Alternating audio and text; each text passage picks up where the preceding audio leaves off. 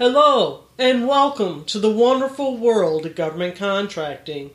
This is episode number 38, and today's topic's on what is a debriefing. Before we get into today's episode, though, I'd like for you to take a moment and subscribe and rate our podcast. This would be greatly appreciated. Now on to today's show. A debriefing is an opportunity to understand the basis for the selection decision made by the agency. During the debriefing, you have a chance to hear from the agency regarding evaluation process, how your proposal related to the evaluation criteria, deficiencies in your proposal, successful parts of your proposal, and reasonable responses to relevant questions about the source selection procedures. The government offers debriefings to businesses as a way to eliminate protests. Another reason for debriefings is to instill confidence in the government selection process. Lastly, the government provides debriefing as a way to help small businesses understand the selection process and to improve their bidding processes. So when is debriefings required?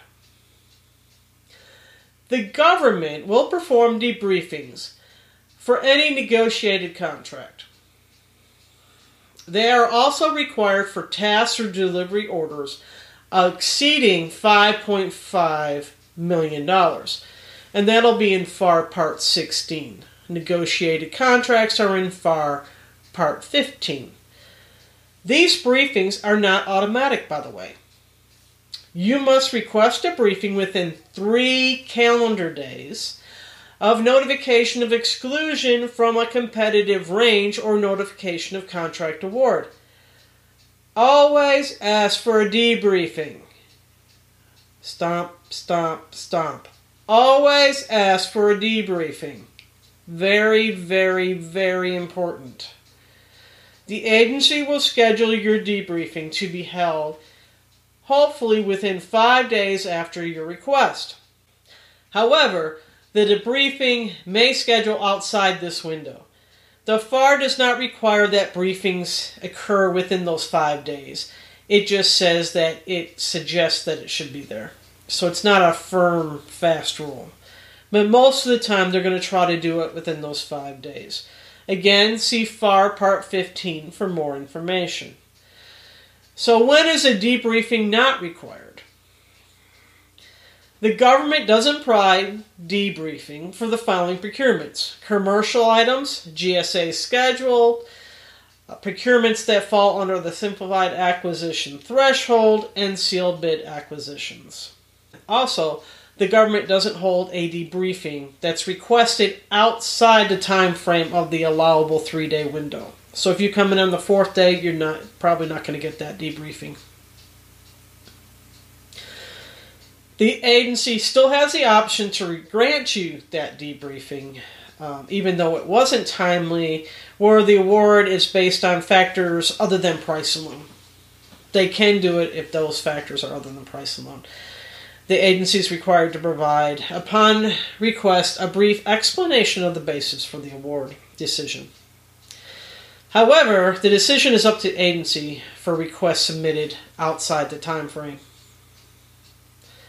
So don't submit outside the time frame, submit within that 3-day window. Always try to do it as soon as you get the notice that you either awarded or not awarded the contract, ask for the debriefing.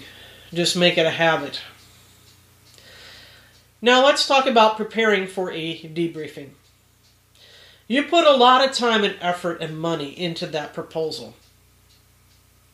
You need to spend the time and prepare for the debriefing.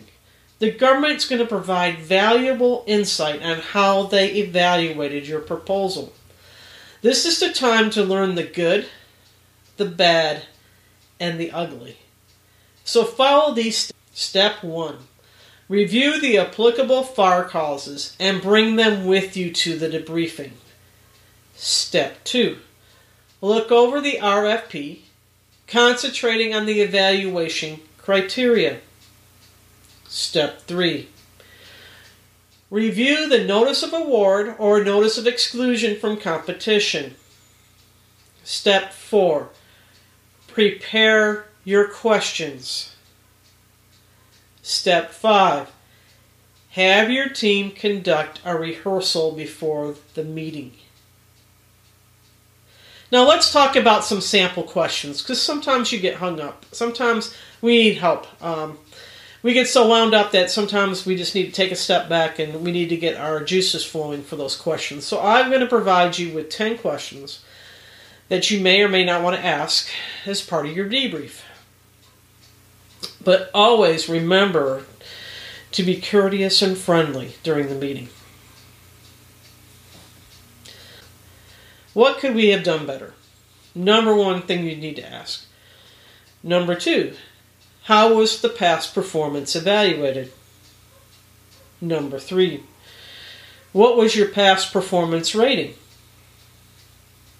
Number 4, please describe the evaluation process used for this procurement.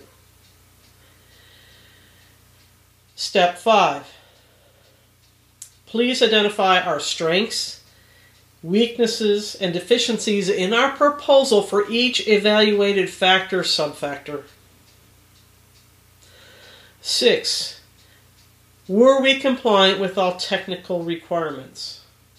7, did we fail to address any solicitation requirements? If so, what were they? Number 8, did the agency prepare an independent cost estimate? Step 9, were there any areas of our proposal considered overpriced? Step 10, did the government evaluate risk? So I hope you have found this beneficial as we talked about how debriefings and some questions you can ask and get yourself prepared. Debriefings are an essential part of the government contracting process. There is so much that a small business can gain from attending these debriefings. The better team and system you have in place, the better your chances are of winning contracts. Always find the time to attend these briefings. Don't assume that you know how the government is evaluating your business. In order to stay competitive in today's marketplace, it is essential that small businesses continually evaluate their business and find ways to streamline their processes. The more streamlined a process is, the better your chances are to win a government work. It is essential that small businesses add debriefings as part of their business development strategy. We hope you found today's topic valuable. Please stop now and subscribe and rate our podcast.